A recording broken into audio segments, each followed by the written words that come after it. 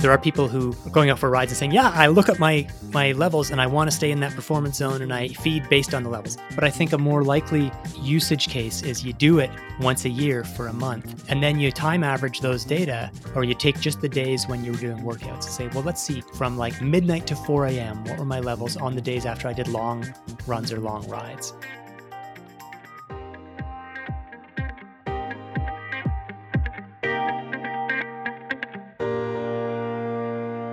Hello and welcome to the Long Munch, the nutrition podcast for runners, cyclists and triathletes. I'm Steph Gaskell. And I'm Alan McCubbin. We are both accredited sports dietitians based in Melbourne and combined have over 30 years experience working with runners, cyclists and triathletes to help them stay healthy and optimise their performance, from complete beginners through to professional and Olympic athletes. Each week, we take a deep dive into the most common nutrition questions that runners, cyclists, and triathletes ask. This is the stuff you talk about during training, or it might be at the coffee table after training. So we'll aim to break it down, and we invite a guest expert in part A, and then we have an athlete or even a coach in part B to provide more of a practical perspective on that question. So, how are you going, Alan McCubbin? What's happening in your world?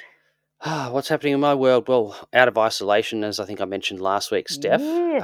And over the weekend I took one of my kids to the first kids party I reckon we've been to in probably 2 years. We might have got one in there somewhere in between the lockdowns, but they've pretty much all been cancelled, including my own kids' parties over the last 2 years. So it was kind of bizarre going back to one of those sort of indoor play centre-y type things and doing a kids' party. So, I mean, hopefully I don't come down with some other variant of COVID that I haven't already been exposed to as a result, or a cough and cold and just have to stay away because of symptoms. But, good to see the kids getting back to some kind of normality. Yeah. And how about you?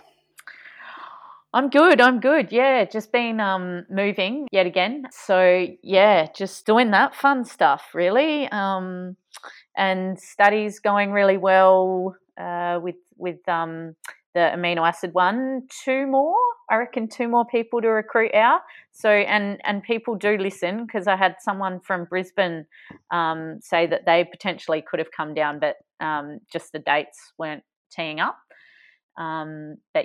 Otherwise, just doing that. And hopefully the month of April is going to be my month where I'm going to try and tunnel down a bit more and actually start writing my thesis and my papers. Very nice. Yeah. Excellent. Yeah, exciting. But talking about studies, you have one that we really want to recruit for. Yes, it's back on, the sodium study. We talked about it a little bit last year. We sort of ummed and ahed at the end of last year, given how long it's been delayed due to COVID, whether we continue on with it or just sort of cut our losses here, but we are going to continue on. So we only need probably 2 or 3 more participants. Yep. So just for those listening, the study looks at sodium replacement. So whether you replace the sodium in your sweat during exercise or not, what does that do to you, both during and in the 24 hours post-exercise? Really interesting study, doing some stuff that really hasn't been done before. So it'll be really interesting to have a look at some of the results of that. I guess in terms of eligibility, so it's for people aged 18 to 50, generally have completed a marathon distance or greater before, because you'll be running on the treadmill for, dare I say it, 5 hours. That said, it's not a quick 5 hours, as in pace. So, it's for everyone who's been in the study so far, it's between 40 and 50 kilometres that you run during those 5 hours. So it's not massive pace. It's sort of marathon at 5 hour pace, if you like, in a little bit of heat, but not dramatically so. There's some breaks in between, so it's not like 5 hours continuous running. You get to watch Netflix and things like that if you want to, and you get to spend a bit of time with us, get a whole lot of data about yourself. So if anyone is interested, you can go on our social media, the link. So on Instagram, the link in the bio, link tree, and the same for Twitter in the bio as well. There'll be a link. You follow that, it takes you to a little page with some options, and one of those is about the study. So if anyone's interested, you can get in touch with us through that. Yeah, and why do they, because a lot of our studies, they're running for 2 or 3 hours where we struggle to get people. What's the reasoning behind the 5 hours? Are you just like a mean person, or is there a reason for 5 hours? Well, I like to think I'm not a mean person, Steph, but maybe I am. No, but the main reason is because we want to get a significant sodium loss through sweat over that period of time. Obviously, the longer you go, the more sodium you're going to lose, and then to see a bigger effect of whether you replace that sodium or not. That's basically why, because in 2 hours of exercise, for example, you're probably not going to lose enough sodium that we would ever really need to seriously replace it anyway. So we're sort of looking more for sort of the ultra distance in mind. We're obviously not going to get people in the lab for 10 hours at a time. So 5 and a bit of heat is kind of the compromise. Yeah, no, that makes sense. And it's really applicable to the ultra athletes out there. And there's, so many of them take sodium tablets. So if, we don't actually know what the benefits of that potentially is. So if you're one of those ultra people taking them, come and help Alan out with this study because it's going to help answer this and it's going to contribute a lot to, giving us better evidence-based practice. So, Yeah, absolutely. And there's a section tacked on the end where we look at what happens in the 24 hours afterwards as well, which is really relevant for multi-stage racing. So it's okay for day 1 and what you're doing, but what happens when you wake up the next morning for day 2 as well. So, so just, I guess you mentioned there with someone inquiring from Brisbane before, Steph. So obviously the lab is in Melbourne. And with most of our studies, there are multiple visits. So it's not like you can just pop down for a day, do the study and go home again, unfortunately. So like most of the studies, this one, there's an initial visit where you come in for an afternoon and do a whole bunch of tests. And then you come back about a week or 2 later, having consumed a whole bunch of food that we provide as part of the control part of the study. So you sort of have to be in Melbourne during those sort of 3 days leading into that trial, do the trial, and then come back again the next day for about 10 or 15 minutes for a blood test and a couple other things, and then repeat that again a couple of weeks later. So we did have one very dedicated person, shout out to Erin, who came across from Adelaide, but happened to be in Melbourne for a few other things. So it kind of worked out and had friends to stay with. So, but we've had an inquiry. I think we had someone inquire who lives on a cattle farm in like remote far north Queensland. I'm like, I don't think that's going to work, unfortunately. So you do have to be in Melbourne for those periods of time, and there's a couple of weeks apart, which makes it inconvenient. It's not like you can come for a week and do the whole thing, but that's probably true of pretty much all of the studies that we run in the lab, unfortunately. Yep. Awesome. Well, hopefully we can recruit some through this podcast. Anyway, so today's episode, Al, I'm actually really excited about this one, as I know you are. So tell us who we've got what the question is and who we've got. Yeah, our episode is 33B today, and it's a follow-up to last week's episode. So the question is, can a continuous glucose monitor improve my performance nutrition? And really excited to be joined by runner and journalist on all things endurance sports science, Alex Hutchinson from Canada. Yeah, I think a lot of our listeners will be aware of Alex and would have read his work. Definitely. Yeah. So also, before we get stuck into it, social media shout outs or questions. Yeah. So on Instagram, we had Christina Mollenhauer, I think is the correct way to pronounce it, who is a nutritionist and a student dietitian. And she mentioned the podcast, Instagram story as one of a couple of sort of sports nutrition related podcasts you've been listening to a lot lately. So thanks for the shout out, Christina. And we also had a message come in from El Presidente, the president of Sports Dietitians Australia, Gay Rutherford, down in Tasmania. So shout out to Gay. And she said, how to contain the excitement. Special guest next week is Alex. Obviously, in this episode, his writing is amazing. Totally agree, Gay. Can't wait to hear him talk about his personal observations and learnings after playing around with CGM, and worth the extra day's wait, because obviously when you're listening to this, it did come out a day or two later because Alex was on holiday. We had to wait to get him on the interview a couple of days later. Yep. On Twitter, also, we were contacted by Professor Jamie Rossjohn, who is a professor, I think, in some sort of biological science at Monash Uni, actually, where we both work. And he was just telling us that he's been enjoying the podcast and asked whether we'd covered the topics of fasting diets and paleo diets and whether they were suitable or not for endurance athletes. And obviously they've been quite popular over the years in various different forms and different names, particularly probably the last 10 years in the post-Twitter era, I would say. And I guess, we have covered obviously low-carb, high-fat diets, which is not exactly the same, but a lot of people sort of associate paleo diets with that style of sort of keto type diet.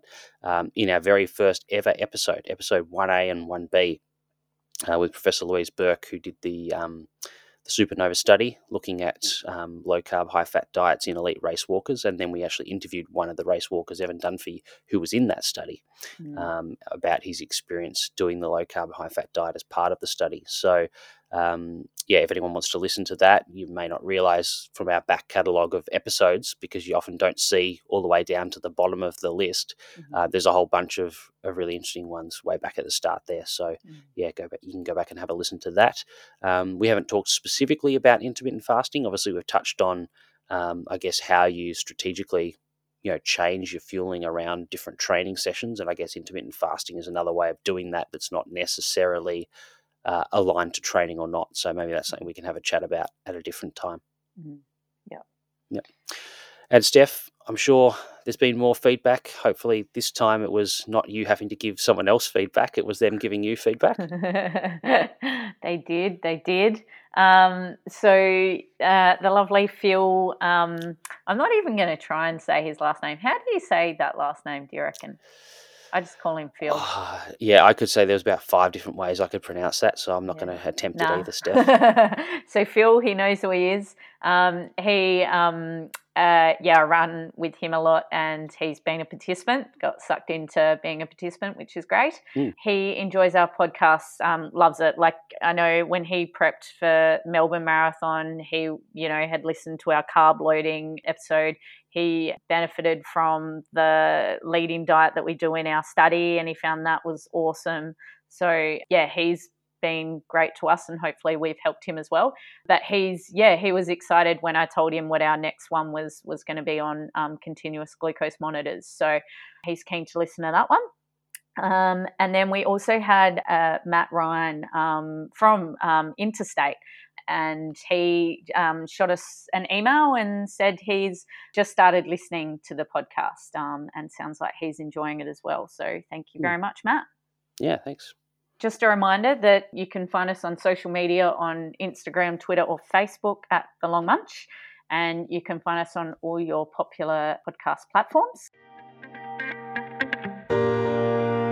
Let's start to get stuck into it. So today's episode, so episode 33B, can a continuous glucose monitor improve my performance nutrition, with runner and sports science journalist Alex Hutchinson. So many of you may be familiar with Alex. I was thinking about the intro before, Steph, and I was like, I really love Alex's writing. So for those of you not aware, Alex used to write for Runner's World, the North American version. He lives over in Canada, and now writes for Outside, and has an amazing book called Endure, which I was just reading a couple of months ago, actually, which sort of delves into the sports science around fatigue and endurance performance, and both the physiological and the psychological elements of that. And it's an amazing read. His ability to weave stories and real life examples in with the scientific aspects of it, and then the actual process of doing the science,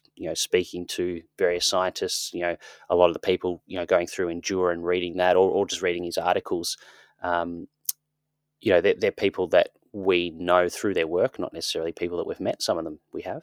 And so it's really interesting to see that come together into, such an amazing narrative in Endure. He's actually written articles about some of our Monash studies as well in Outside in the past, which has been great. But it's always a double-edged sword with Alex for me, because I love his writing so much, but it always makes me feel really bad about my own writing because he's such a good writer. But that's okay, because I enjoy it so much. I don't mind. So Alex is based in Canada, but as we'll hear, he actually spent a little bit of time. I didn't know this until I read Endure, but he actually spent a bit of time here in Australia as well. So you're going to have to find out what he was doing here. Exactly right. So that's 3 for 3 for our CGM guests spending time here in Australia. Yeah. Something about Australia. Yeah. All right. And just before we play the interview here with Alex, just to let you know, if you wonder why Steph is suddenly absent in the second half of this episode, she actually is moving house on the day that we recorded this interview, and the removal has mucked up the time. So originally they were coming after the interview and instead turned up halfway through the interview. So I'm not hogging all the questions, don't worry. Steph will be in the first half of the interview, but then she sort of has to make a quick exit and is busy moving boxes and furniture and things like that. So, that's why. But anyway, we'll get on with this interview with Alex Hutchinson. Let's do it. All right, Alex Hutchinson, welcome to the Long Munch. How are things going over there in Canada? Very well, thank you, and thanks for having me on, Alan. I appreciate it. Yeah, no, pleasure to have you. And you've just been back from holiday, hopefully refreshed. Yeah, I actually traveled internationally for the first time in 2 years, I guess. I went down to the States to visit my in-laws in Arizona, so I'm slightly tanned probably, and 1% more relaxed than I was a month ago. Fair enough. Now, I think a lot of people would know your name. You're a journalist. You write with Outside, and before that, Runner's World on topics around endurance sports science, and obviously nutrition is part of that. And I know you're a pretty serious runner yourself in college as well, but I'm curious how you went from sort of, doing a lot of competitive running and then down the path of sort of journalism and writing about the science of running and endurance sports. Yeah, it was definitely not a linear pathway or one that I planned out. My initial training was in physics. I did a doctorate in physics and actually postdoced for a while in physics while I was competing most seriously. And I had a sort of change when I was 28. I sort of finally accepted that I actually didn't like physics that much and needed to find something else to do. And I really did like running. And, there aren't, not being fast enough to make running a career, I was, what are the other ways that you could end up thinking and talking and watching about running? And journalism was something that popped up, although I didn't know if I'd actually be able to make that aspect of it work. So I went back to journalism. I did a degree in journalism, a master's degree when I was 28. And then I started out as I got an internship as a general assignment reporter at a newspaper covering, the car crashes and the dog fashion shows and things like that. I did that for 16 months. And then I went freelance, which is another way of saying my job ended and I didn't have a job. So I was freelancing about just, anything where I could pay the rent. But I had an obvious, deep interest in running and more generally in endurance sports. And I had a background in science. Now, physics doesn't really tell you anything specific, to be honest, about running, but it gave me a comfort level with talking to scientists, reading scientific papers, not understanding scientific papers, but yet being comfortable, asking people about them. And so I started to pitch that kind of story. And I got a few, I can't remember exactly when, but maybe around 2008 or so, I got my first story with Runner's World on a sort of sciencey topic. I think it was heart rate training or something like that. And gradually I did more and more of that. And I got more interested, and I discovered, and at that point I sort of discovered this peer-reviewed literature on, exercise physiology, which I was completely oblivious to even as a science student who was competing. And that was really interesting for me. And that led me to pitch more and more. Anyway, all of which is a long way of saying that I ended up sort of stumbling into this specialty where now if I were introducing myself, I would say, I'm a journalist. I'm a science journalist. I'm an endurance science journalist. I write mostly about the science of endurance. But it happened over the course of about a decade, I would say. Yeah, cool. I think biomechanics might have been the most obvious pathway, but although to be fair, I read biomechanics papers now, and I'm like, whoa, I don't remember enough physics to follow it. And they also use a slightly different language. There's moments versus angles, moments of inertia. Like there's a different nomenclature. So I actually don't find it as easy as I might have hoped to translate that. Yeah, fair enough. And you obviously have your book Endure that was published in 2018, which I managed to read a couple of months ago, which really enjoyed. And I've got one as well. I got one of my participants, and I was telling her that we were interviewing you, and she said, "Endure, that's a fantastic book. Here, you want it?" And so now I have got the book, so I will be reading it too. I won't spoil the ending. All right, please don't. So I'm interested in, like, obviously it looks at, I guess, the science, particularly around fatigue and endurance performance, both sort of physical and psychological, and pulls it together into a really nice narrative with, examples and stories along the way. But I'm interested in how you got the idea for the book in the first place and how long it took to put together. Obviously published in 2018, but I'm guessing it was a while in the making. Yeah, it was pretty close to a decade in the making. And I think the trigger for the book actually was in that period where I was just describing, where I was just discovering that there's this peer-reviewed literature. I came across on exercise physiology. I came across I can't remember what they call it, a point counterpoint or contrasting perspectives in like medicine and science and sports and exercise about hydration, and it was Tim Noakes versus some other dudes. About whether dehydration side by side. Does dehydration impair performance? And I was like, what is this? Like, does gravity point down? Like, how are we going to have a debate on whether dehydration impairs performance? And I read Noakes's take, which, essentially I would say the fundamental point he was making there was the distinction between thirst and dehydration, that if you drink when you're thirsty, you will be dehydrated in the sense of having lost water, but you may not be in a state where your performance is impaired. And of course, this is a hugely controversial topic. I'm not going to drag us down there right now, but it was fascinating to me. And that led me into reading more of Noakes's work on what he called the central governor model, this idea that fatigue is imposed, that when you hit your limits in a race, it's not that your legs are incapable of going, it's that your brain thinks you should slow down for your own self-protection. And I thought, wow, that's a radical idea, and it corresponds very closely to my subjective experience of racing. This is what it feels like to be 2 laps to go in a race and feel like you're going as hard as you can and getting dropped. And then the bell goes with 1 lap to go, and all of a sudden you're sprinting, and you're like, hey, why am I sprinting now when I felt like I was completely toast? So anyway, I found that very compelling. I thought this should be a book. It was like 2008, 2009. In 2009, I started getting in touch with people and saying, I'm writing a book on the brain's role in endurance. And that's when I went and visited Tim Noakes in South Africa in his lab in 2010 with the explicit promise that I was writing a book about this. Now, the book came out in 2018. It turned out, the Noakes' picture is not the whole story.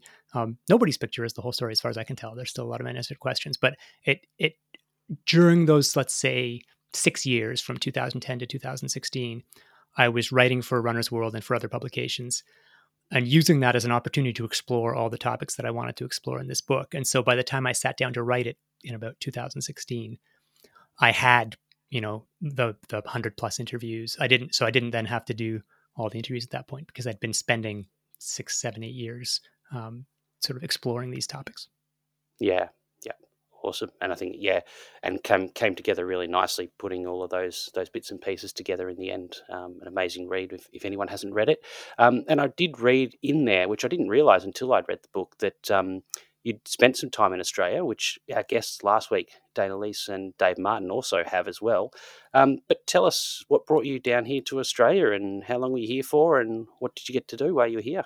Yeah, so my wife went to, my then fiance, now my now wife, went to medical school at the University of Sydney. And as a freelance journalist, I was lucky enough to not have any need to be in any particular place, although I had to get up in the middle of the night a lot to do interviews back in North America. So I came down, we spent 4 years in Sydney and then 4 months in Canberra. And contrary to what most Australians think, from what I gather, I actually loved loved Canberra. For running, it was just amazing, the trails and the groups, and I got a chance to meet some of the people at the Australian Institute of Sport, sort of Louise Burke and Shauna Halson and Laura Garvican and people like that. Got to run with Dick Telford's group and was really great. I had a lot of fun throughout that time. And then eventually, my wife got a career opportunity back in Canada, and both of our families are here. So we moved back in 2013, I guess it was. Yep. Cool. Yeah, I think most probably runners, cyclists, triathletes don't mind Canberra. I think it's the non-athletes that don't. It's a really great place if you want to ride a bike or do something like that, because you can walk out your door and there's trails and bush and things pretty much straight away. Oh yeah, it was fantastic. I mean, we could, a block from our flat, we could go and run with 100 kangaroos every morning. Yeah. the morning before we left to go back to Canada, I was like, Lauren, you have to, to my wife, you have to come and take a picture of me where we run every day in like at Ainsley Park, I think it was, and of me running through a flock of 100 kangaroos, just because this is such an iconic experience, and we take it for granted now, but it will be so weird to look back on. And so we did that, and then like a month later, we read in the news that an Australian member of parliament had been like kicked in the face by a kangaroo while running through Ainsley Park. So I was like, oh, he's probably still angry because I was like sprinting through them to try and get a good picture. No, I was probably angry about what the politician had to say. Yeah, fair enough. Now, you've written obviously on a lot of topics, as we said, relating to endurance sports and nutrition as well. But I'm interested in what I guess you've found personally the most fascinating or surprising of those sort of different topics that you've written on over the years. Yeah, it's interesting. Like, when I think about what's surprising, of course, the stuff that I find most interesting is stuff related to running. And, this whole idea of a central governor and stuff I found fascinating, but I didn't find it surprising because I came from the running world. And because I've sort of gained knowledge gradually about all this stuff. So in terms of the things in Endure that actually surprised me, probably the chapter that sort of knocked my head off was talking about breath holding, like oxygen and breath holding, and particularly about free diving. And these people who can hold their breath for 11 minutes. So that was, if I had to pick something where it's like that, I wouldn't have believed if someone had told me it in a bar. I'd be like, yeah, sure, buddy. Just like you ran a 3-minute mile back in the day or whatever. Yeah. That's probably the most surprising thing for me. Yeah. Is there anything that you can say would be the weirdest or the strangest thing you've come across over that time? Oh, that's interesting. I mean, in some ways, again, the free diving, it's like, that just seems inhuman. But I mean, I think of like, there's lots of funny things like there was a big thing in the 70s where human powered flight. So crossing the English Channel on basically a bicycle with wings. Is it the Gossamer Albatross? I think something like that. So that's apparently a big deal in like critical power research. But it's like, I looked at the pictures and I'm like, are you kidding me? That guy, he crossed the English Channel essentially pedaling a bicycle. So that stuff like that, I find really, amusing and fun. Yeah. Fair enough. Today we're looking at, can a continuous glucose monitor improve my performance nutrition? But before we get into that, I guess, I'm interested in your take on wearables more broadly. And I'm sure you've tried a lot of them over the years with your research into riding. What do you think the fascination is with runners, cyclists, and triathletes that use these kind of wearables and gadgets? It's a good question because it's definitely addictive, and it's amazing to see how much it's taken over the world in the last 5 years. Like, everybody is on Strava. Before I say anything about wearables, I should probably just give some context about my own relationship with them. I run with a Timex Ironman watch that has a stopwatch, and that's about it. I've got no data being collected, and that's not because I don't see the attraction or find the interest. It's actually the opposite, because it's like a self-control device to avoid being sucked into the vortex of hyper analyzing my data. Like, I'm a guy who back in the 90s when I was competing, I would wake up every morning and I would take my pulse manually before I moved out of bed. And then I would stand up, count 15 seconds, take my pulse again. I would take those 2 pulse values, enter them into a spreadsheet, Lotus 1, 2, 3, and plot the spread between the supine and standing heart rate, looking for early signs of overtraining. And of course, on my training log, I had my not just my mileage, but my mileage in each pair of shoes, my mileage in different Wow. of intervals. I love data. I find it really fascinating. Yeah. Back then, data was sparse, and so you had to work Yeah. for any data, and so I couldn't go too far down the rabbit hole. Now it's like when I have tried GPS watches, it's like, oh, all I do is go out for a run. I come back and it's like, what's your left-right balance between, a foot strike and up-down motion and this and that. And you can just plot it versus like, oh, when my speed went up, but the gradient was going down, but my heart rate was doing this, but my left-right balance was doing that. I do think there are useful insights to be pulled from this data. But I also, so for me, as a 46-year-old guy whose serious competitive days are behind him, I still train, I still run every day, I still do workouts. But my goal is to enjoy myself, to have a break from work and all this sort of stuff. So I actually resist it deliberately. So when I'm talking about wearables, I'm sort of filtering it through this personal skepticism, but I have to also acknowledge that if I was 25 or 22 or whatever the case may be, and in a situation where every 0.1% mattered to me performance-wise, I would risk getting sucked into the vortex in order to search for those things. So I think, I don't know if runners and cyclists have a unique personality type that makes us love, analyzing data, or whether it's just if the data is there and if you're pouring so much of yourself into a hobby like this, that it's inevitable that you want to get as much information as you can. Yeah. And I guess one of the latest wearables that we're tending to see runners interested in is what's called Whoop. Have you tested that one, and any thoughts on that particular one? I haven't actually tested it, although literally like yesterday, I think I got an email from their PR team asking if they could send me one and have a conversation and yada, yada, yada. Yes. So I guess my thoughts on Whoop are, I mean, there's different questions you can ask about wearables. It's like, does it collect what the data that it says it's collecting in a useful and accurate way? And then if that data is perfect, does it tell you anything interesting or actionable? And so on the first part, Whoop's, it does a bunch of things. It's got the skin temperature and the blood oxygen saturation. Those things are just diversions, I think. Its main focus is heart rate variability. I think heart rate variability is a real thing. I think it contains useful information.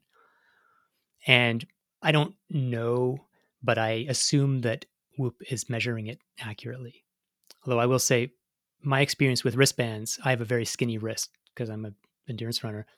It doesn't make, I get absolute junk from wrist-mounted heart rate monitors, I think, because it doesn't make a good enough seal, so light leaks in around the side. So for me personally, I haven't tried Whoop, but I know that I'm cautious about wrist-mounted heart rate monitors. Anyway, Whoop is measuring heart rate variability. Heart rate variability does tell you something about the state of your autonomic nervous system, maybe about whether you've recovered correctly. What Whoop and competing products also do is then take this information, primarily heart rate variability, but it may, I guess, also factoring in whatever else it knows about you, to produce like a readiness score. And so question 2 is like, if I pay attention to this readiness score, does it tell me anything more than I could find out by waking up in the morning and saying, do I feel like crap today or not? So if I wake up and see that my Whoop score tells me that I'm not very training ready and I don't train, so I back off. And if I do that over the course of months, or whatever, will I end up faster or fitter than if I just followed common sense? And to my knowledge, no one's ever demonstrated that. There are some studies with heart rate variability, more generally, not the Whoop specifically, that shows superior outcomes, but they always compare it against a completely rigid model where it's like, either you do what we wrote on this piece of paper every day with no regard for how you're actually feeling, or you respond to the heart rate variability reading. And that's a low bar to clear, right? You're saying, can it coach you better than an idiot? But if you make the bar like, let's pretend that you're a human and that if you have a scratchy throat and you got 4 hours of sleep last night and you ran 42 miles and you wake up and you're like, you know what, today I'm not going to do a hard workout. Can it outperform that? I don't know. So I don't think Whoop is like power balance bracelets or something where it's like a plastic hologram that's pretending to improve your balance. That is junk. Yes. Whoop is real stuff. But and if people enjoy using it, it's great. Maybe it can validate your feelings of like, yeah, am I feeling lazy today, or am I feeling a little bit run down and I need to back off? Well, Whoop can maybe validate, yeah, you are feeling a little run down. But whether if you're not really into it, are you missing out on anything that you can't get in other ways? I'm unconvinced, and if they want to convince me, I'd like to see some data, some published data, not just testimonials from really famous athletes. Yeah. And so how do you keep up with all that is out there? Do you have any sort of tips for our listeners on how to know whether something is kind of garbage or worth checking out? Yeah, so two-part answer. How do I keep up with the stuff that I write about? I look at the peer-reviewed journals. So I scan through the contents on a regular basis of maybe a dozen different journals, stuff like Medicine and Science in Sports and Exercise, or the International Journal of Sports Physiology and Performance, yada, yada. How do I keep up with what's out there, like the Whoops and the URAs and the continuous glucose monitors? I kind of don't. I wait till it finds me. I assume that if something is actually working, it's going to be like all over the place and I'm not going to be able to miss it. And if I had to give a heuristic for your listeners to like, how do I judge whether a new device or a new technique works? My simple heuristic would be it doesn't. Like, just that's a very safe starting point. Anything new, it doesn't work. It's not doing anything. It's not useful to you. Now, once in a blue moon, you're going to miss something good. And I remember when the first studies on beet juice came out in 2009, I actually wrote a blog post saying, yet another weird, like, performance enhancing claim, like, don't pay attention to this. And then a year later or so, it was like, oh, there seems to be something here. There's some real science here. If something works, and if something has an effect that is big enough that it is actually worth paying attention to, then someone's going to demonstrate it very clearly. It's going to be all over the place. You're going to be unable to miss it. If there's like a small subset of the internet that believes that, doing X, Y, or Z may give you an edge, if you're interested in that and you want to do that, by all means. But if you want my heuristic on whether it actually makes a measurable difference, the answer is almost always no. Mm-hmm. And do you think there's an element of sort of FOMO to that as well, in terms of people that are saying, well, it might be helpful, it might not be, but if I don't jump on this now and everyone else does, they're going to get ahead and I don't want to be left behind, kind of thing? Yeah, and I think that's in a sense almost a rational thing to think for elite athletes. Yeah. If you're at the Olympics where every fraction of a second counts, then first of all, you can't, the opportunity, like the cost of trying things out, yeah, it's going to cost you some money, but this is your whole life right here. And so you give it a try, and as long as it's not hurting you, why not? Because every once in a while, something does help. And moreover, there's a belief effect. There's a placebo is kind of a dirty word, but it's like, you want to believe that you've got the edge that nobody else has. I mean, I still remember a talk that Louise Burke gave from the Australian Institute of Sport after the 2008 Olympics. And I think that was the Olympics where the Australian team was using slushies to pre-cool before competitions. And before that, they'd been using ice baths, and before that, or ice machines and stuff like that. And the question was like, why did we switch to slushies from ice baths? Like, is it demonstrably better? No, but she basically said, look, the athletes always like to have something new, to feel like they're, one step ahead of the crowd. The Australians brought ice baths to Atlanta in 96. Everyone else caught up. They've got the ice by 2004. Everyone had ice baths. So in 2008, Australia had slushy machines. And so they still felt like they were ahead. Now, for the average person, there are plenty of people who have sufficient disposable income, sufficient time, and sufficient interest in this stuff that, yeah, they want to try out the latest thing. That's cool. Like that's fine. I mean, not power balance places. Don't go for stuff that's obvious junk. I think that's long gone anyway. Yeah, it is, but there's the equivalent of the next. I use that as a shorthand for a whole sector of junk that's out there. But there's a lot of stuff for which I can use Whoop as a shorthand, where it's like, I don't know if it helps you. I wouldn't necessarily, I'm not necessarily convinced, but if you want to do it, it's not like you're doing, it's not like you're wearing a power balance bracelet. If for a recreational athlete, that is something that should be classified as as fun and interesting a pursuit, rather than a feeling that if I see other people using it, therefore I need it, because there are a lot of people doing things that are utterly useless. Yep. Yep. Fair enough. So let's get into continuous glucose monitors for athletes now. We had our conversation last week with Dana Leese and Dave Martin as well. But can you recall the first time that you became aware of glucose monitors being used or marketed towards athletes, obviously outside of people with diabetes? Yeah, I'm trying to remember if I'd ever sort of heard about the idea before this, but the first that I can remember is basically a guy from the company that is now known as Super Sapiens, cold emailed me and was coming to Toronto to see a researcher here in Toronto, a prominent glucose researcher. And he asked if we could have a cup of coffee. He wanted to tell me about this brave new idea that his company had. And I signed a bunch of NDAs, and I should say, like, I actually get a lot of these sort of, can I tell you about my brave new idea? And for the most part, I'm not particularly interested. Not because they're all bad, but just because my beat is writing about peer-reviewed research. I don't write about like athlete X thinks this is a great idea or here's a great concept. For the most part, I write about here's a study that has been published in a journal that tells us that this does or doesn't work. But this, for whatever reason, this guy was intriguing, and he was flying through Toronto, so it's like he was going to come literally to the coffee shop up the street from my house.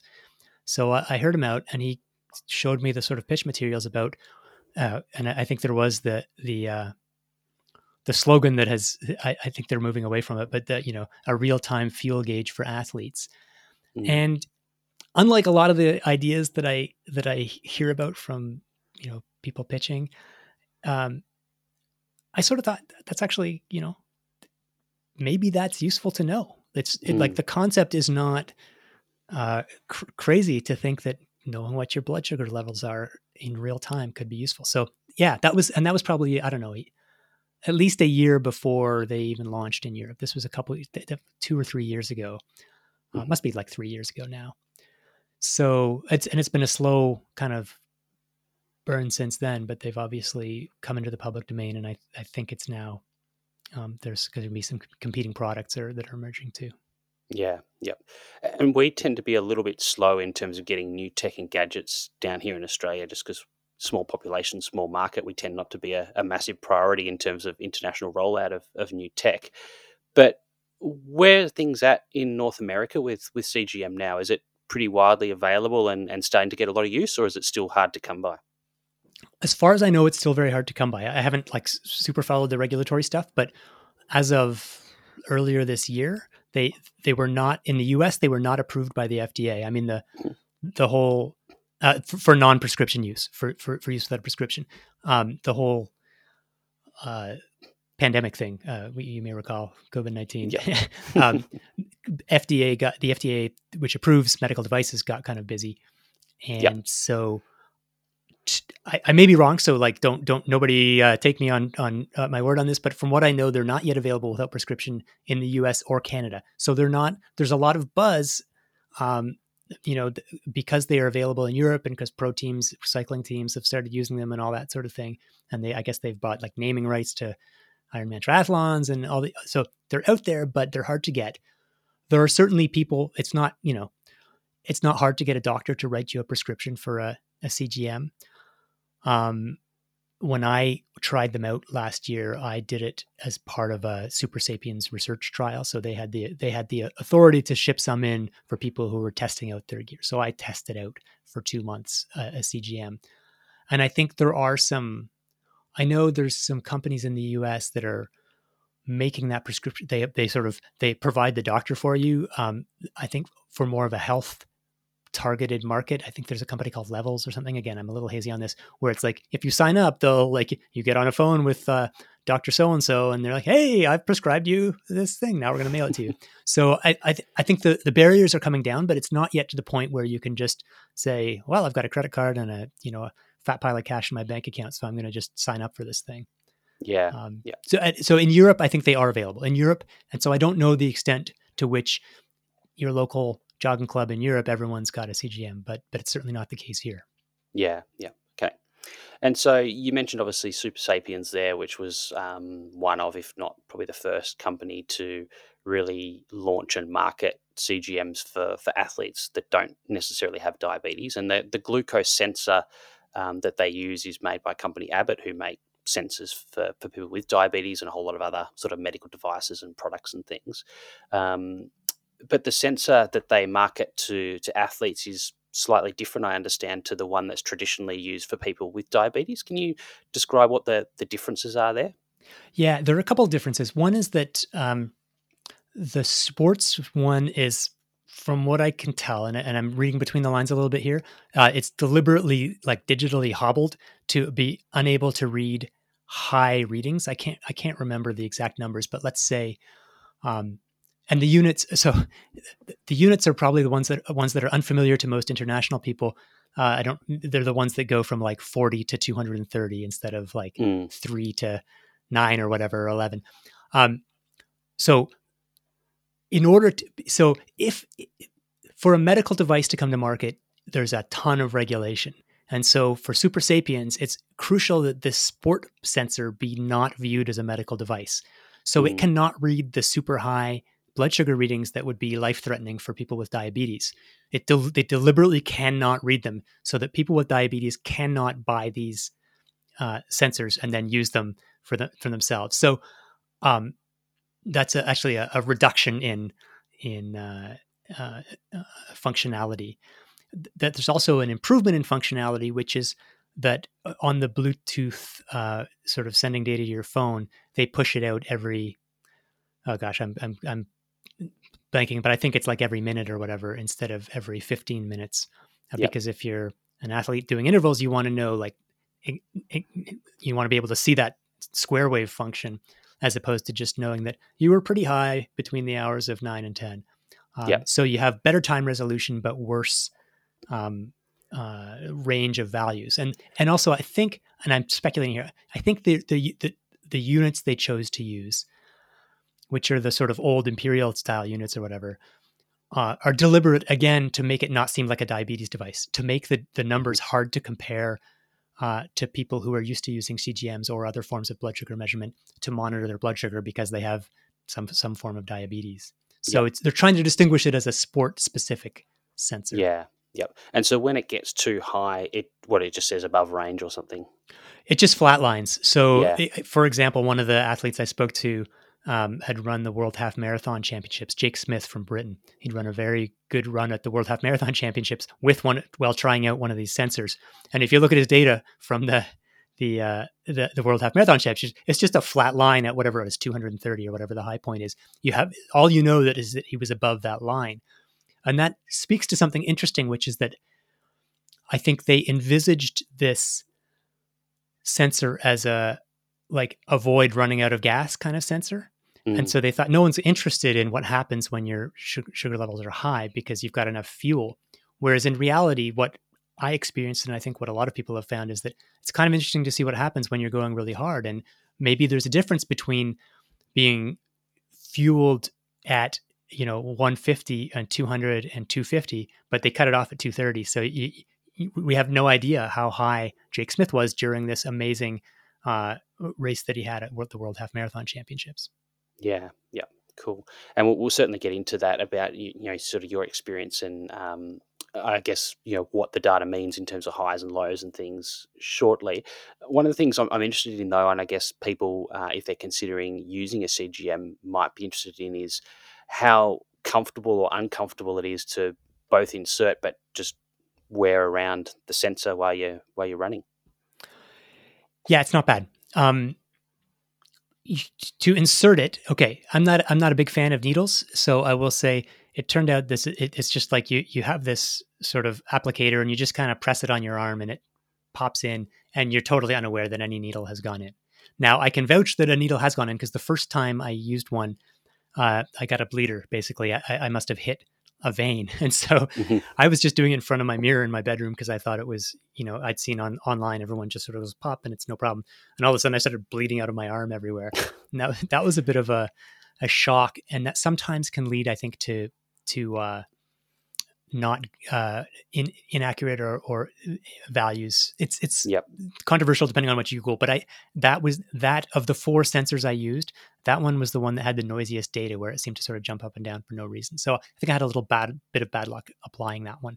The others were super easy. Probably the hardest thing is getting it off, because the adhesive is very good. You really have to kind of dig in there and peel it off your skin.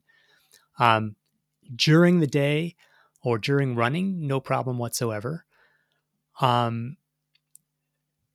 You're sort of aware of it, like walking through a tight doorway. You don't want to catch it on the side of the doorway. So I've had the advice of like, don't put it on the side of your arm, but put it on the back of your arm, which I tried to do. So you're less likely to catch it.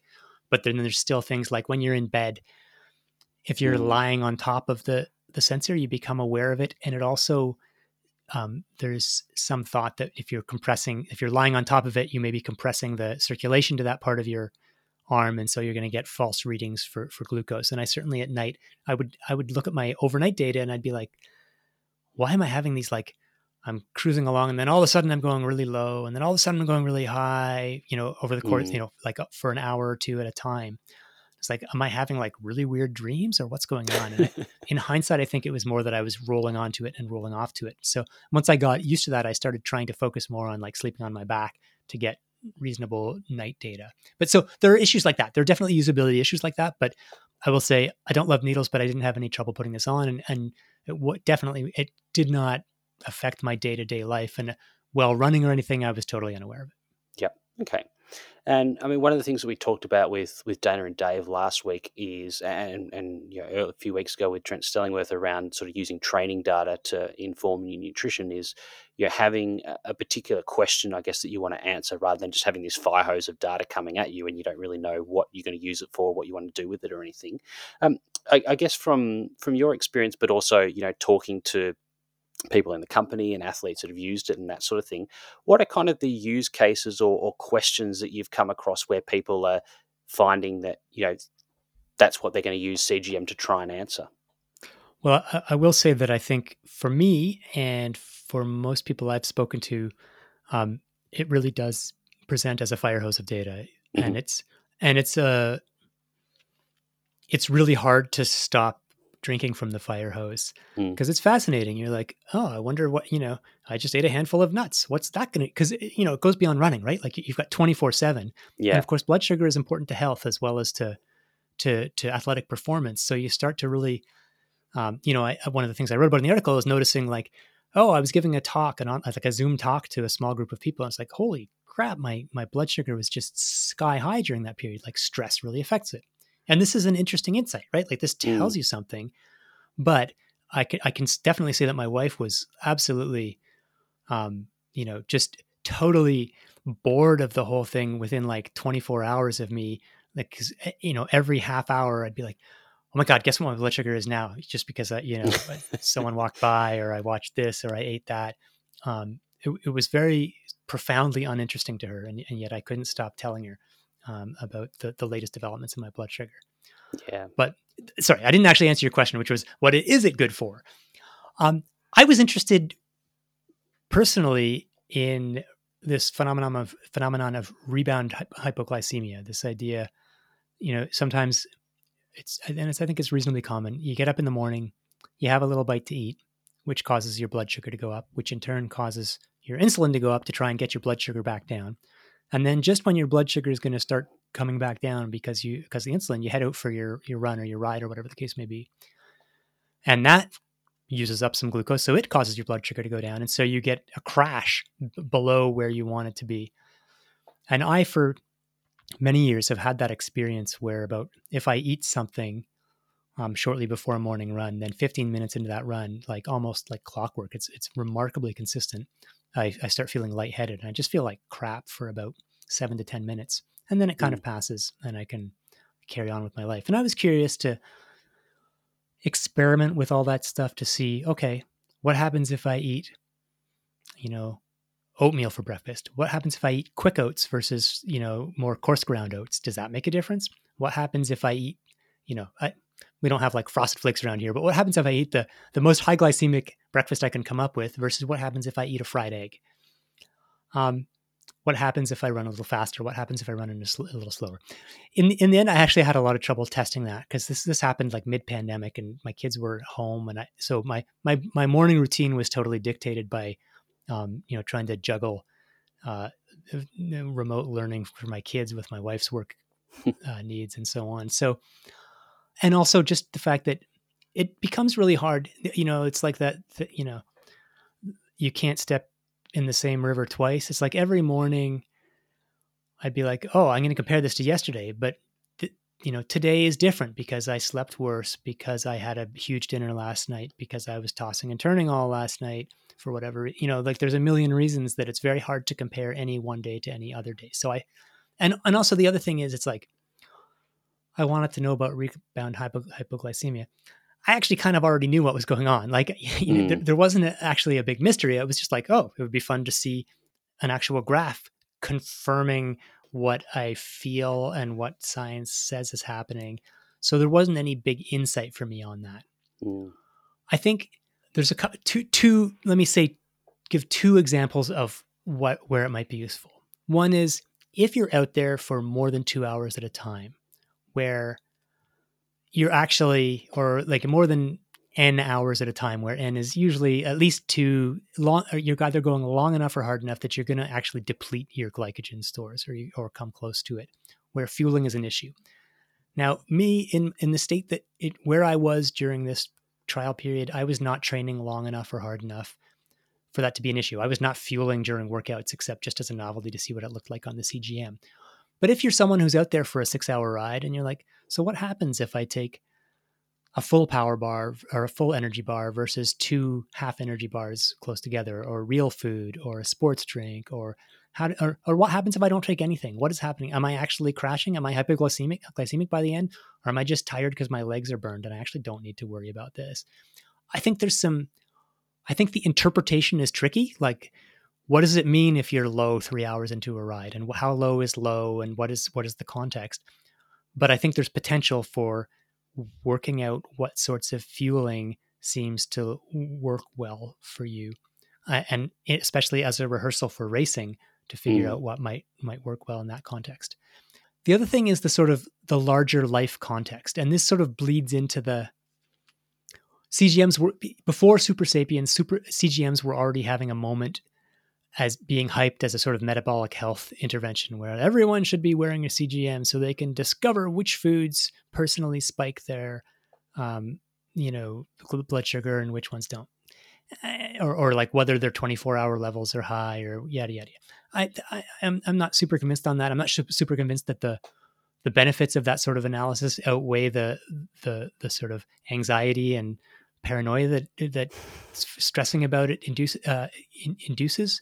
However, if we think about it again in the context of a serious athlete, when I was talking to Kevin Sprouse, who's one of the sports medicine guys at what used to be EF Nippo, I think they have a new name this year, but the professional cycling team sponsored by Education First. His approach, like when I sent him my workout data, and he was like, the workout data is only the one tiny little part of this.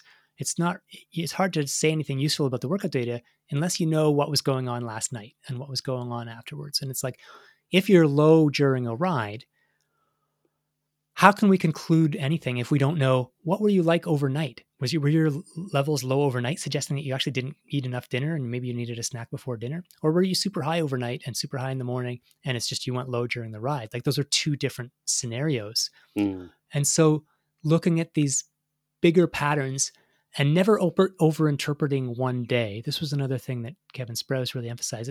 It's not about you look at one day and it's like, holy crap, this guy needs to eat something completely different. It's like, you look at a month of data and you look at the sort of the time averaged, like, what is his 24-hour pattern over the course of a month? What are his levels? And so he looked at mine and could say, okay, well, if you see that it's dipping, so from 4 a.m. to 5 a.m. every morning, you're actually down, verging on hypoglycemia. That suggests you actually could benefit from, like, right before bed, getting a few more calories, because you're getting lower than you want to in the morning. And if you're going to go out and train, it's going to be hard for you to get back up. Or before you go to bed, look, your levels are actually between 8 and 9 p.m. every night. you're up at 120 or something. That suggests you might want to switch to a lower glycemic dinner or something like that, because you're getting really on the border of like uncomfortably high postprandially and before. But and look, don't take these numbers literally. But what I'm saying is that sort of bigger picture analysis, which blurs the border between performance nutrition and just like general health, which of course performance nutrition always encompasses what are you eating in the other 23 hours of the day. But I guess that what I would say is I can see rationally, I can see the case that this could be something useful. I have not seen the proof that the results are better if you spend all this time and a substantial amount of money doing this sort of analysis. But I can see the argument that, if the resources aren't constrained, if the cycling team can afford it, it's like, yeah, that could be a potential thing where for 2 out of every 10 riders or 4 out of every 10 riders, you pick up some pattern in their fueling to say, I don't think you're getting enough in the middle of the day, or I think you're eating too much at this point, whatever the case may be. But not one day, not you look at this workout and it's like, oh, we need to change everything on the basis of this one day. That is the thing to avoid. Yeah. Yep. And so from talking to those guys and others that you might have spoken to as well, do you feel like that sort of, the insights that they feel that they can get from the glucose monitor, I mean, they, I guess, kind of theoretical, but are they kind of reporting back that they're getting that data, actioning on it, and actually finding that helpful? So, like I exchanged emails with Armand Bettenfield, the sports nutritionist in the Netherlands who works with a lot of the greatest runners in the world. He worked with the Nike's Breaking 2 project, and, he was credited with reviving Kenenisa Bekele's career. And he's been using them with his training group, the NN running group, or that he works with. And he, when I started pushed him a little bit on that, he's like, look, right now we're trying to understand how each of these athletes work, and it's different. The insights from one athlete are different from the other. Any actionable insights we're getting are like tiny at this point, because the truth is, and this is when I wrote about continuous glucose monitors 5 years ago now, but before super stadiums, but like, should endurance athletes be monitoring their blood sugar to because are they at higher risk of diabetes? That trope was going around. It's like, at the time I was like, okay, well, let's find out what do blood sugar levels look like in athletes. And it's like, there is so little data. There's very little data, even of the sort of like, let's just take a prick in the middle of a ride, let alone CGM data to tell you what's happening dynamically over 24 hours. So the actionable advice is like, there's nobody knows what the baseline is yet. And so, and again, so with Kevin Sprouse from the cycling team, as a medical doctor, he's sort of looking for patterns and making suggestions to people. So he's doing actionable things, saying, you know what, your levels were a little high before bed and low in the morning. This suggests you need some longer lasting calories overnight, some slower digesting or lower. He's making some suggestions like that, but and it's easier to make that suggestion probably than if he was trying to like get them to keep his athletes to keep 24-hour food diaries or something like that. Like, that stuff is just is not practical. So there are some people who believe they're getting some useful information from it, but I think that's in the context of like a big support team, athletes who are absolutely, willing to provide all the information, to fill in the food diaries, to, whatever, you fill in the ancillary information. Because I will say that's another thing. When I started using the CGM, I was like, okay, and the app gives you all these options. Every time you eat, every time you exercise, every time you do anything, you can fill in exactly what that event was. So you can understand this spike was related to exercise. That one was related to food. That one was because I was napping. I got bored of that after a couple of weeks, right? Like, I was in theory interested in being able to correlate all that stuff. In practice, I don't have time for that. And unless you're, literally living the pro life, it's going to be very hard to do that. Sorry, that's a rambling answer to your question, but yeah, there are some actionable hints, but at this point, I think people are still just trying to understand what athletes look like, which again is why you have Jake Smith flatlining during a race, because they didn't realize that athletes would get that high during competition. Yeah, and I think that's kind of helpful as well for people who don't have that support team around them that are going to obviously have to pay full price for these kind of things, is that if there's not, without that support, it's going to be very difficult to interpret that data and have sort of actionable outcomes from it. Is that the people who are able to do that at the moment can kind of do that background work to figure out over the next few years probably how practical or how useful that's going to be, or whether it's going to be a fad that kind of passes and then 10 years from now we look back and go, oh, that time we all used CGMs, wasn't that fun? Just like the power balance bracelets. No, but yeah, I think one way that they may end up being used is not that you wear it 365 days a year, but that each bracelet, or not bracelet, each device lasts about 2 weeks. So I could see buying a set of 2, spending a month at some point, taking your data, and then that's enough data that and then so you might think, oh well, once I have it off, how's it going to help me? Well, it's like the point was never to look at a single workout some people, again, there are people who, especially people who are employed by the company, who are going out for rides and saying, yeah, I look at my levels and I want to stay in that performance zone and I feed based on the levels. So some people real time, maybe that will work, maybe that won't. But I think a more likely usage case is you do it once a year for a month, and then you time average those data and you ask yourself, what's my 24-hour average? What am I typically in the morning? What am I typically in the afternoon? Or you take just the days when you were doing workouts and say, well, let's see, was I low the day after workouts? Did I not recover? What was my overnight from like midnight to 4 a.m.? What were my levels on the days after I did long runs or long rides? And you're averaging that over a couple of months or over a month. Then you're having a chance to see, is there a pattern where I'm failing to fuel up there, or I'm, or whatever the case may be. And so you're diagnosing some patterns, but you're not then condemning yourself to be monitoring this every day for the rest of your life. Yeah. Yep. And thinking about, I guess, when you monitored it, you mentioned before, obviously, that there can be a lot of noise in the data and sugars going up and down for all sorts of reasons. We tend to think of, obviously, eating food with carbohydrate in it as the main one. But you mentioned, doing your presentation that it went up, and obviously it responds to, and a lot of people don't realize that blood glucose responds to things other than just eating, things like stress and so forth. During exercise, did you see kind of funny kind of spikes or dips, and could you work back and go, oh, that was because I changed my intensity, or I changed my feeding, or I just went for a really long time and didn't eat anything? And what were the things that you sort of learnt about, I guess, the different variables that might affect your glucose during exercise?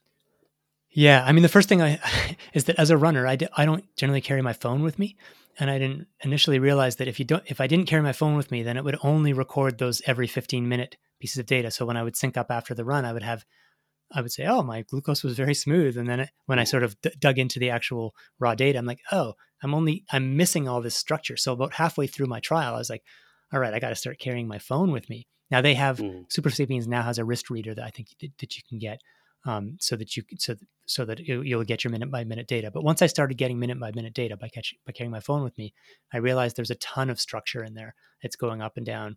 I mentioned rebound hypoglycemia, and even outside of like there's the classic crash of like you get up in the morning, you eat, then you train, and you get a crash in blood glucose. But I was seeing, even outside of those contexts, I would often see like I would start running and it would start just going down, no matter when I was running and no matter whether I had eaten something before, and then it would sort of stabilize. And I showed that to some people, like some experts in blood sugar and exercise, and they're like, "Oh, that's kind of odd. We don't usually see that." Like the data there's so little data that they're looking at my data, Joe Schmo, and they're like, "Oh, that's weird. I actually don't know why it's doing that." They're surprised. There's definitely a big correlation with intensity. And in fact, interestingly enough, one of the pieces of advice I got from a few different people for rebound hypoglycemia, it's like, if your blood sugar is crashing and you want it to go up, just start sprinting for a minute. Because as soon as you start sprinting, that's going to activate this whole, like adrenaline fueled intensity of, your your autonomic nervous system is going to get fired up, and then your blood, you basically essentially you're turning on your fight or flight response, and your blood sugar is going to go up, not because you ate something, but because you're like, your body is like, there's no, we're being chased by a lion, so we need to be ready to fight or to flee or whatever. So it was really fun to look at the data from like an interval workout, because I'd get this nice staircase effect where every time I did another interval, it would just shoot up a little more, and then I would jog and it would stabilize, and then I would do an interval and it would shoot up more. And I had some really pretty pictures of like staircase behaviors, and then it would sort of there's a delay. You start jogging on your warm down and it starts to crash or it shoots up even higher during the initial part of your warm down, because you've activated all this flux of glucose flowing into your blood, but you've stopped sprinting and you're just jogging, and then it tries to recalibrate and it crashes. So it's very, I guess the short way of, or the takeaway is that it's very hard to just look at data from a workout and make sense of it, because you have to know exactly like, how hard was I running at that time? Was I running past a pretty girl, at that point in the workout, or was I thinking about something else? What was my nutrition before and after? How much rest was I taking? And it jumps around a lot. Now I think it would be different. I suspect it would be different if you're just going out for a 4-hour steady ride. Like that's a much easier thing to interpret than doing 5 by a mile with 2 minutes rest. That's really hard to make a lot of sense out of, I would say. Yeah. Or something like mountain biking or trail running, where you've got variable terrain, or if you're going up and down tree hills root that you suddenly have to hop over or something. It's going to be very hard to look at that and say now's the time to take a gel, because it's going to be spiking up and down in response to all the things you're doing, which is interesting. And that tells you that it is a window on what's going on in your body, but it does make the interpretation a little trickier. Yeah.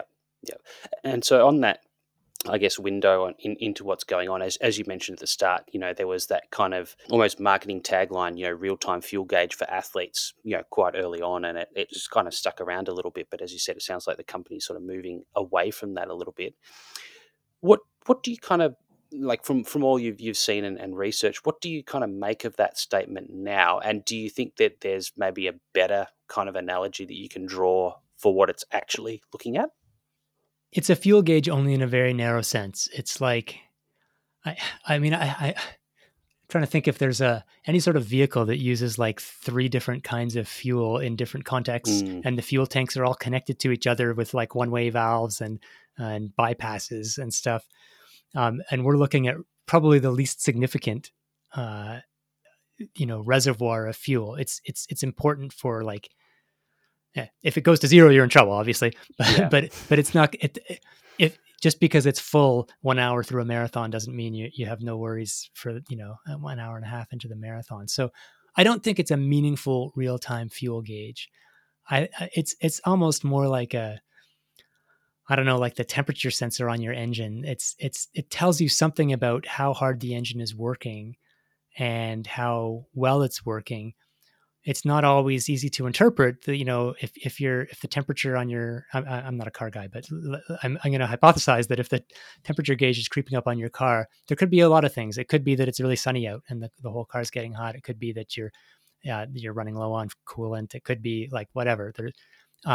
So there is no one-to-one correspondence between this gauge and any specific performance parameter, but it is telling you something. It's being translated through 3 different languages. Here's my analogy.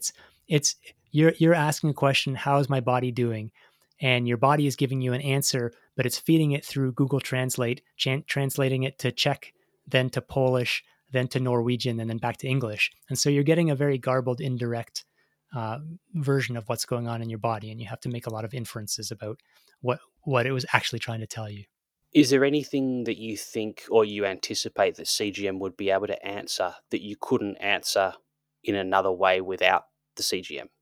I don't have a yes for that. And that's one of the questions that I was really kind of trying to push people on. It's like, this can tell you stuff. I mean, in a sense, it's exactly the same question I was asking of Whoop. It's like, it can give you a readiness score that tells you how you're feeling, but does that tell you more than just how you're feeling? Mm. And maybe the answer is yes. Maybe it does it with greater sensitivity or specificity. I haven't seen that demonstrated yet. And similarly with CGM, it's like, so if I monitor my blood sugar on a long ride and I bonk, and then I look and my blood sugar is low, it's like, eureka, I've discovered the bonk. And even that, actually, it's controversial whether bonks correspond to low blood sugar. And could you have, and if the actionable advice is maybe you should consider taking in some fuel during 4-hour rides, that's not something new. Now, if the actionable advice is you should take in 20 grams of carbs after 2.5 hours instead of 40 grams after 2 hours and 45 minutes, then maybe that's something. But again, I haven't been convinced that it can give you information with that level of specificity that goes beyond what a knowledgeable practitioner, a coach and a sports nutritionist would be able to tell you, for less money. Yeah, fair enough. And finally, we talked a little bit about sort of wearables earlier with Whoop and Aura and so on, and obviously CGM. In your line of work, do you see other kind of wearables or tech products that are sort of on the horizon that are sort of getting you excited about, there's some potential here that might relate to training or nutrition for runners, cyclists, or triathletes? In terms of the technical side of things or the measurement side of things, like the one thing that I've heard about for at least a decade now is the prospect of measuring lactate levels from interstitial fluid in the same way that CGMs, they're not actually tapping into your blood. I don't know if there's insurmountable technical barriers to that, but that could be pretty cool. Like lactate levels, real-time lactate levels, I think would have more use in a training context than real-time glucose levels. But I think really in this sort of broader context of wearables, the real action is on the interpretation side. And there's a lot of startups and various companies working with artificial intelligence and machine learning, trying to say, well, if we've got this, this fire hose of data, and let's say we've got 5 different fire hoses of data. We're feeding all the CGM data in with all the biomechanical data and all the training load data and all, whatever all the data is there. We're not smart enough to make sense of it, but is it possible that, big brother here, Hal, is going to be able to give us some useful insights? My sentimental bet or hope or prediction is that the answer is no. Like I kind of, I like the idea that it's an art, not a science. And especially when we start talking about it, sort of black box algorithms that are just going to we're going to feed the data in. We don't understand what the algorithm is doing, but it's going to tell you whether you should go hard or go home. Maybe it's going to happen. I don't know. Like the power of artificial intelligence is enormous. But we'll see. I think that's where the action is right now. Is can we figure out ways of using the data? We have way more data than we're using now, so it's not so much can we bring more data online. It's can we make sense of it? All right. Well, let's move on to our bonus round to finish off with. And unfortunately, Steph was going to do the bonus round, but her removalists have arrived and she's had to go. But the first question, what's your biggest career highlight in terms of researching and writing about endurance sports science? I think it would probably have to be the Nike's Breaking 2 project where they went for the sub 2 hour marathon. In general, I operate at a sort of theoretical remove. I'm writing about what the research says. I'm neither a coach nor an athlete. I don't advise any coaches or athletes. I'm just some guy. And so having a chance to be sort of a ringside seat to a real, barrier breaking world-class athletic performance was a lot of fun, especially since it wasn't just a race. It was a science project that incorporated a race. And anytime you get to hang out a little bit with Eliud Kipchoge, it's got to be a win. So that was a lot of fun for a bunch of different reasons. Yeah, yeah, cool. And so I think you were writing a story for Runner's World from memory about the project, and then you obviously invited along as part of the media to go to that. Yeah, so Nike worked with Wired and Runner's World magazines and invited them in sort of early in the process before it had been announced to the public. And so Ed Caesar from Wired and myself from Runner's World got a chance to go and, hang out at the Nike Sports Research Lab when they were doing some testing on Eliud Kipchoge and the other runners in the project, and kind of talk to the scientists and get some visibility on what it was they were trying to do as it developed in progress. When we started reporting on it, they hadn't really even decided what the exact format of the race would be, or even I'm not sure they had even decided on the location of the race at that point. So it was, that was a sort of unique opportunity that the kind of thing that I couldn't have invited myself along. So just being with Runner's World made that possible. Yep, yep, awesome. Where's your favorite place to escape from work? For me, I do a couple of canoeing and backpacking trips each year, and I love them for a lot of reasons. But here in Canada, it's not all that difficult to get to places where there is no mobile service, and that's the only way for me. It's like I can tell myself, "Hey, I'm not going to check my email," but after dinner or whatever. But it's hard to disconnect, and I am too tethered to my devices, and so the true breaks from work for me come when I'm in the backcountry doing backpacking or canoeing in northern Canada. I love it for a lot of things, but mostly for not mostly, but also for the absence of work. Yeah, fair enough. Is there a sport you've always wanted to try but you've never had the opportunity? The one that's been on my mind lately is for the last couple of years is ski mountaineering. I live in Toronto, which is nowhere near any mountains of any. It's kind of like Australia, to be honest. We have some mountains, but they're not like exciting ones. But I was in. I've written about ski mountaineering a couple of times, and I was at a conference in Vail a couple of years ago where I had one opportunity to try it. A guy who was living there said, "Hey, come on out at like 7 a.m. tomorrow morning. I'll lend you a pair of skis and skins. We will walk up Vail Mountain and then ski down it." And I'm not a downhill skier. I was more worried about the downhill than the uphill, but it was very cool. And as a sort of, I don't know, Puritan, I guess, I enjoyed skiing down the mountain far more having walked up it than I would have had I taken a lift up it. And so if I lived closer, or if I, had my own private jet or whatever, I would love to go to like the Rockies in Canada, I guess, and with someone who knows what they're doing so I don't die, and do some ski mountaineering into places where you can't get. Like walking up Vail Mountain was cool, but even cooler is walking up a mountain where there's nobody else. Yes, yeah. I was talking to a guy who's a nutritionist with the Red Bull Athlete Performance Center a few weeks ago, and he works with a few guys who do that, like the really hardcore ski mountaineering. Wow. It sounds amazing. Yeah. You get to places where I imagine nobody else goes. Like there's no crowd on the slope in those places. Yeah, exactly right. Your favorite moment from the Tokyo Olympics or Paralympics? I guess, yeah, there were a lot of good ones. To be a kind of homer, probably the one that got me yelling the loudest was the men's 5,000 meters. Mohammed Ahmed from Canada pulled off a silver medal with an amazing finish, and he's my not to sort of make this all about myself, but my last national team as a runner was, I think, the 2008 World Cross Country Championships. I was like 110 years old or something like that. And there was a young guy on the junior team named Mohammed Ahmed, who was like 16 at the time, and super nice guy. And so I've always, as long as he's running, I'm like, hey, I'm only one generation removed from my competitive days.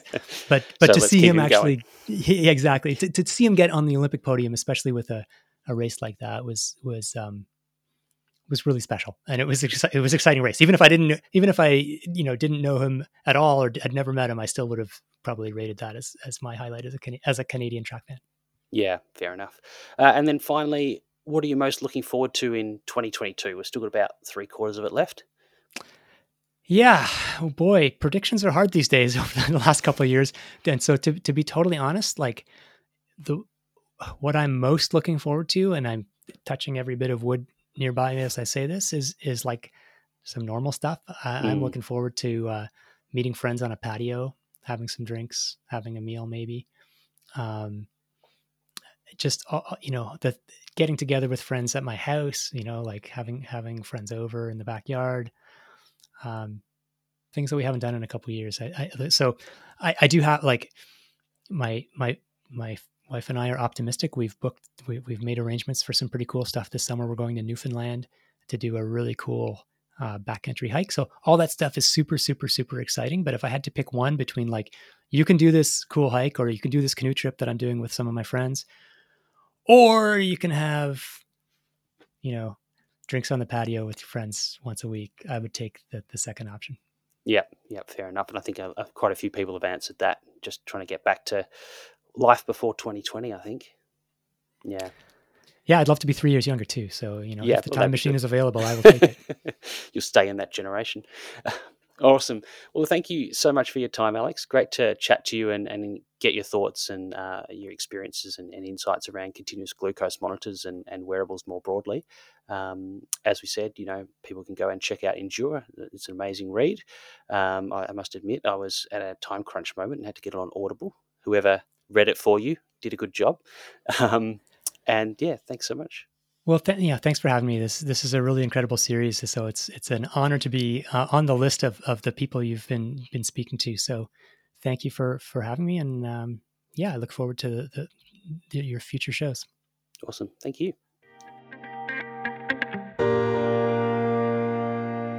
Wow, that was great. Al, you're right. He's a brilliant writer, as you said, but he's also talks really well too. So I'm going to hand it over to you, our summarizer, to summarize what Alex's key messages were.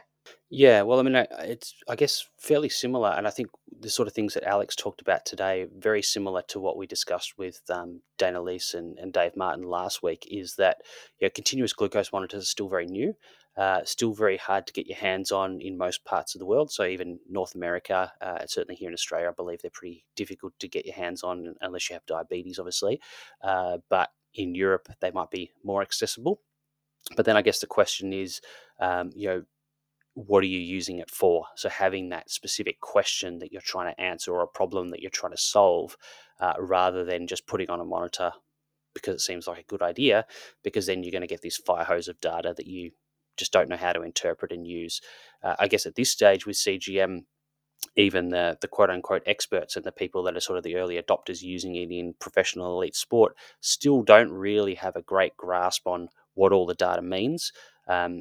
The fact that we know that glucose bounces around because of so many different things, not just eating or using up fuel, but exercise intensity. You get that stress response to exercise. And Alex mentioned, that advice to, if you get that rebound hypoglycemia, to just do a sprint interval and it'll bring it up. And that recommendation's actually been there for 10 or 20 years for people with diabetes. If they're suddenly having low blood sugars during exercise, is to suddenly do an interval and it'll bring their sugars up, at least for a short period of time. So that's probably not a huge surprise there. So to come back to that question, can a continuous glucose monitor improve my performance nutrition? At the moment, the answer is probably not in most circumstances, because we don't know really, even if you do put a glucose monitor on, what normal looks like and what action should be taken to deal with that, and whether it'll ever get to the stage where we have some specific guidelines around that, or whether it's simply that the individual variability between people is so much that it's never going to have clear cut, if your glucose does this, do that in response. I guess we'll have to wait and see over time whether it's going to get to that stage, but at the moment that's certainly not the case. Awesome summary as always, Al. Thank you very much. So our next episode is going to be 34A, and the question we're asking is, would I benefit from supplements? And we are joined by the one and only Greg Shaw. He's spent a lot of his time at the Australian Institute of Sport and was a reasonably high level swimmer in his day too, Al. Yep. and does a lot of work with Swimming Australia, but also in putting the supplement framework together and the education program with it. So we're very lucky to be joined by Greg. Yes, I'm not sure if I know anyone who's as passionate about supplements as Greg is. And I don't say that in a like everyone should take 1,000,000 supplements, but as No. in the process of how do you decide whether to take supplements, how to classify supplements, whether they're safe and effective, and all these kind of things. Yeah. It's a real area of interest for him. So it was clearly an obvious choice to get him on to talk about this, and it is something that we've had a couple of people request via social media to hear about. Sort of more the performance specific supplements. We've talked about iron tablets in the past, and we've talked about sort of nutrition strategies like carbohydrate and hydration and things, but we haven't, and caffeine a little bit as well. But we haven't really touched on the process of how do you decide whether supplements are actually worthwhile for you or not. So, and I think, Greg has a really good way of sort of thinking about that. So yeah, it'd be great to hear from him. Yep. Awesome. All right. Well, we're going to love and leave you. Will do. We'll see everyone next week for our conversation with Greg Shaw. Awesome.